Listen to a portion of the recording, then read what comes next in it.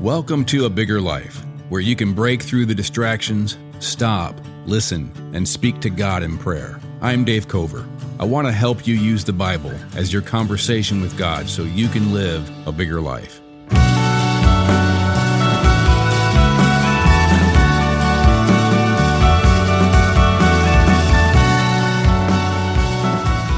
This is going to be our last episode on this little mini-series we've done on Psalm 118.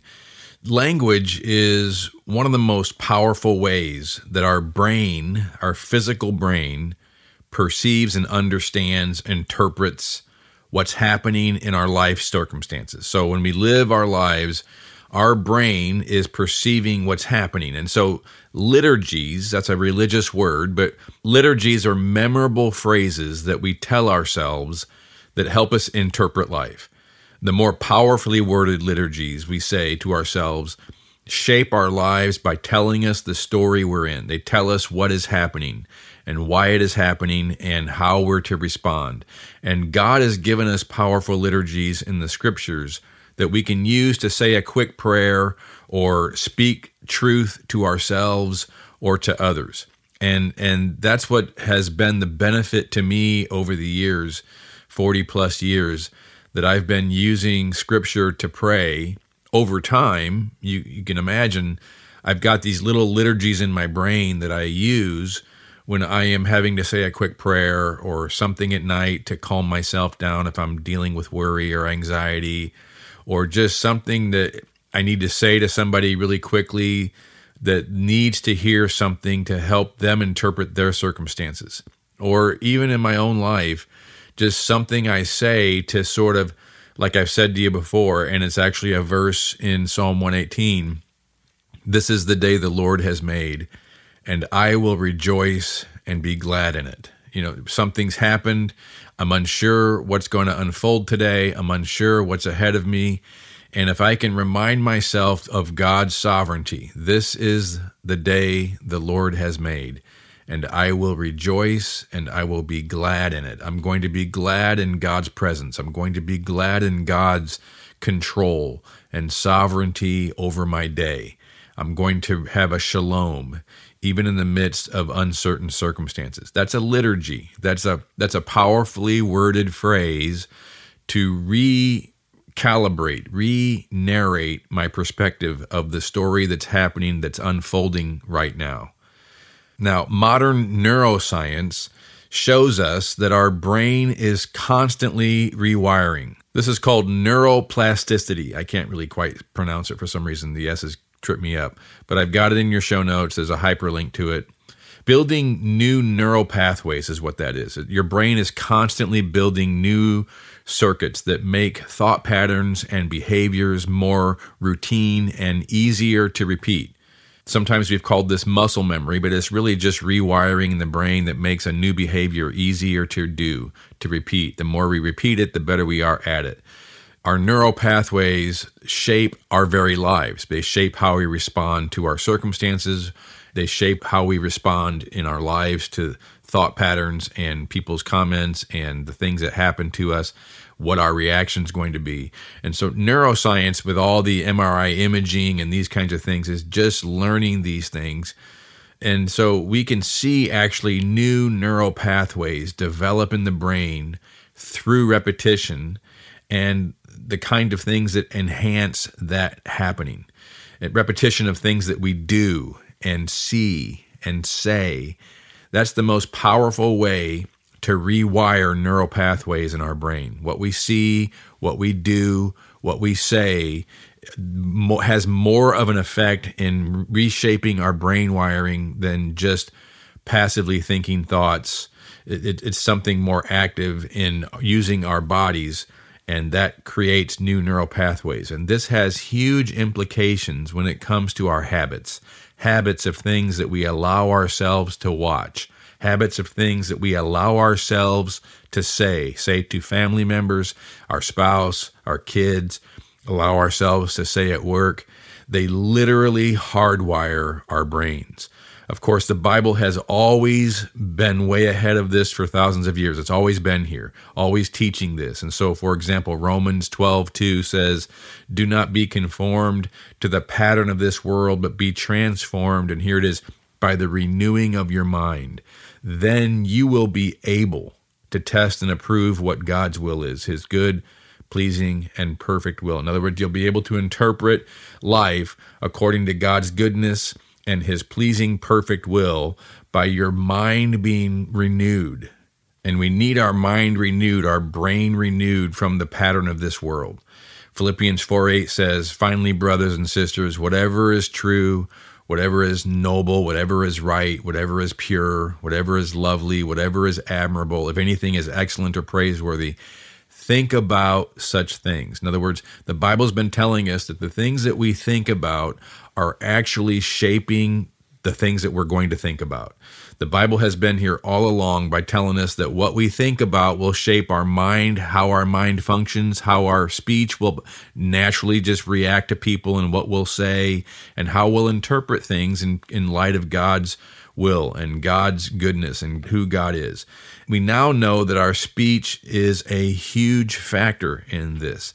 This is why complainers who allow themselves to complain and speak negatively and slander and gossip all the time become people who are more and more unhappy. And over time, you can see it actually shape their physical bodies. Their face is shaped by the shaping of the wiring of their brain. When they become complaining, negative, gossiping, slanderous, negative people, it actually starts to show up in their face as they grow older. You can just see it on their face. They're literally hardwiring their brain to always criticize and see circumstances and to see people negatively. And of course, they become more and more unhappy.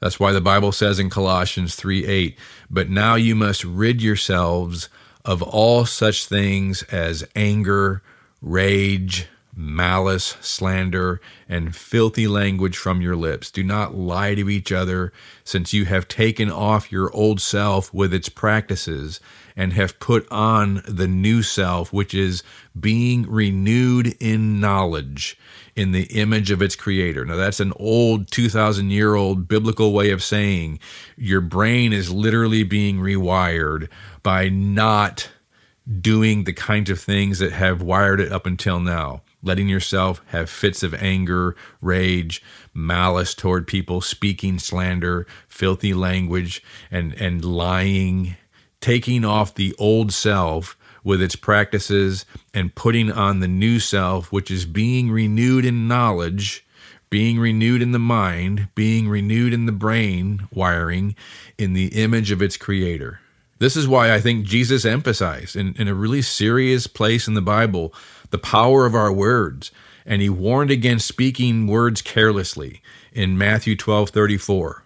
Jesus says, "How can you who are evil..." Now, Jesus was unsettling because when he was talking, he always called us evil. And I think that's because God sees the brokenness of our condition and how far we have fallen from what he has intended us and originally created humanity to be. And so even though we do have good and we are being renewed by the Holy Spirit to goodness, that we have evil in everything we do. We have self-centeredness. We have destructive thoughts in the sense of negative, critical, complaining, untrusting thoughts toward God, toward others. And this is an evil. This is a non-reality according to who God really is. And so that's what Jesus calls evil. So how can you who are evil say anything good? For the mouth speaks what the heart is full of. A good man brings good things out of the good stored up in him, and an evil man brings evil things out of the evil stored up in him. So stored up is this idea, I think, of our mind, how our brain thinks. And so Jesus says in verse 36, "But I tell you that everyone will have to give account on the day of judgment for every empty word they have spoken. Another translation says every careless word that they have spoken.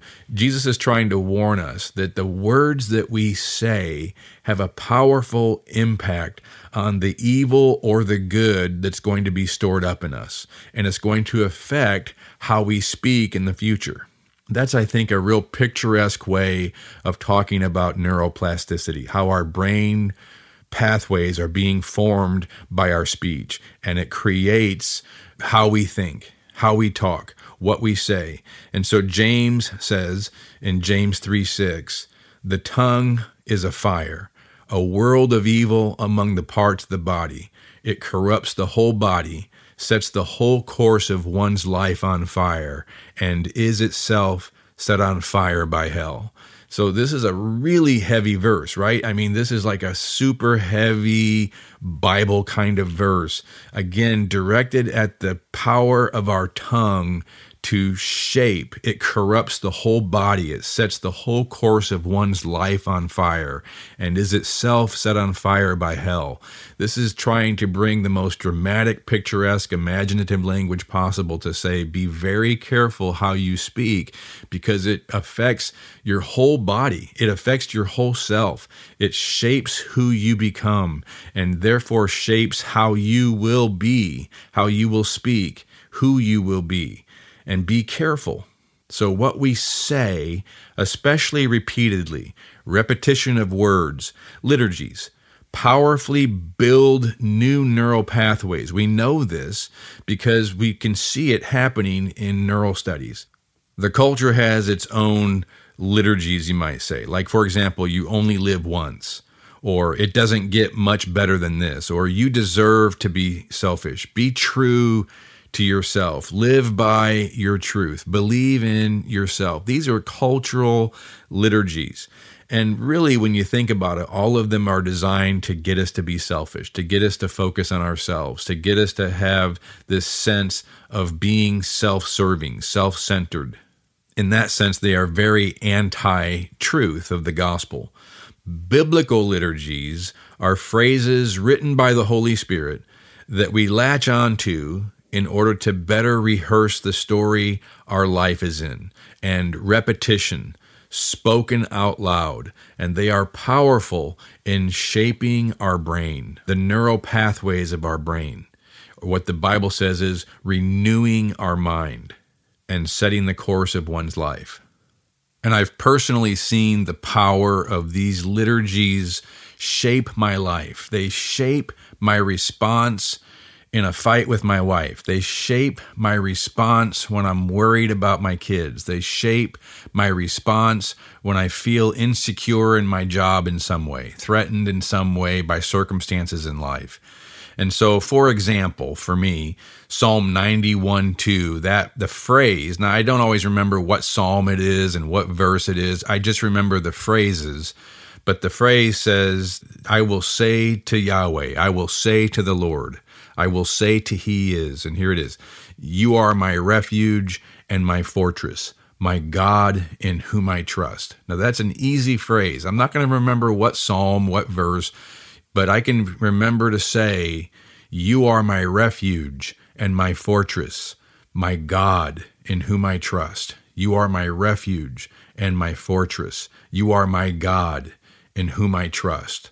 I can remember those phrases and I can say a quick prayer and I can have this sense of recalibrating my life, going vertical in a horizontal circumstance, quickly just going vertical through a liturgy, a biblical liturgy given to me by the Holy Spirit that's helping renew my mind and literally rewiring neural pathways so that this kind of thinking becomes more natural. It becomes more intuitive because of repetition. I'm renewing my mind rather than being conformed to the liturgies of this world. We learned liturgies when we were kids, when our parents said, I just want you to be happy. That's a liturgy. I just want to be happy. I just need to be happy. And so I hear people say, I just want to be happy. God just wants me to be happy. And there is some truth in that. Happiness, joy is a fruit of God's will in our lives. but it's not the goal. Anytime you aim at something like happiness, you'll never hit it. It's a byproduct of aiming at something else. And so when I just want to be happy becomes a cultural, parental, installed liturgy that our brain brings up, it always leads us down a path that's for sure not going to bring happiness. But biblical liturgies do bring happiness because we're not shooting for happiness. We're shooting to take our lives vertical in the reality that brings happiness. You are my refuge and my fortress. You are my God in whom I trust. This is what I'm trying to do in this podcast, is give us liturgies like this from the scriptures that have been powerful in my life over the years. And particularly, I'm trying to do it by putting us into the bigger story that God has for us so that we can interpret our lives within the story that our lives are in and make sure we stay in that story and how we respond in our circumstances. This is what I'm trying to do in this podcast. And I've said it before. In 2 Corinthians 3:18, Paul says, "And we all who contemplate the Lord's glory." Now that's a brain thing, right? To contemplate, to meditate, to think about.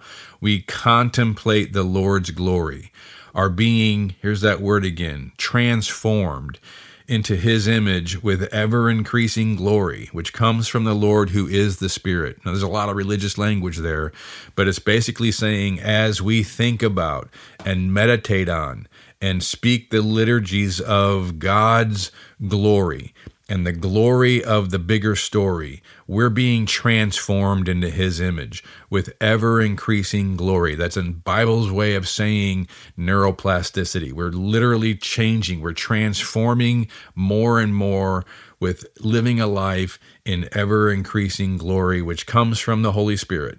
It's a way to have a quiet time with God, to reflect on and to recalibrate our brain, the wiring in our brain, to dwell upon the truths of God given to us by the Holy Spirit, to become more cognitively aware and spiritually awakened to the reality of who God is and God's presence and power and promises in our life. That's what it means to go vertical. Liturgies help us to go vertical. They help our brain be wired to think more vertically. And since we've been looking through Psalm 118 in recent episodes, I want to find some powerful liturgies there, and we're going to do that in the next episode.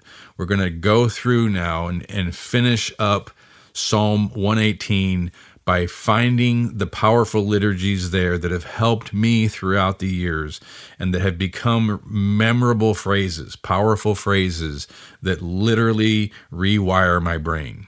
We'll do that in the next episode. Thanks for listening to A Bigger Life, a podcast of The Crossing, a church in Columbia, Missouri. If you enjoyed this episode, please subscribe and give it a rating so people can find this content more easily, or consider texting it to a friend or posting it on social media. Thanks for listening.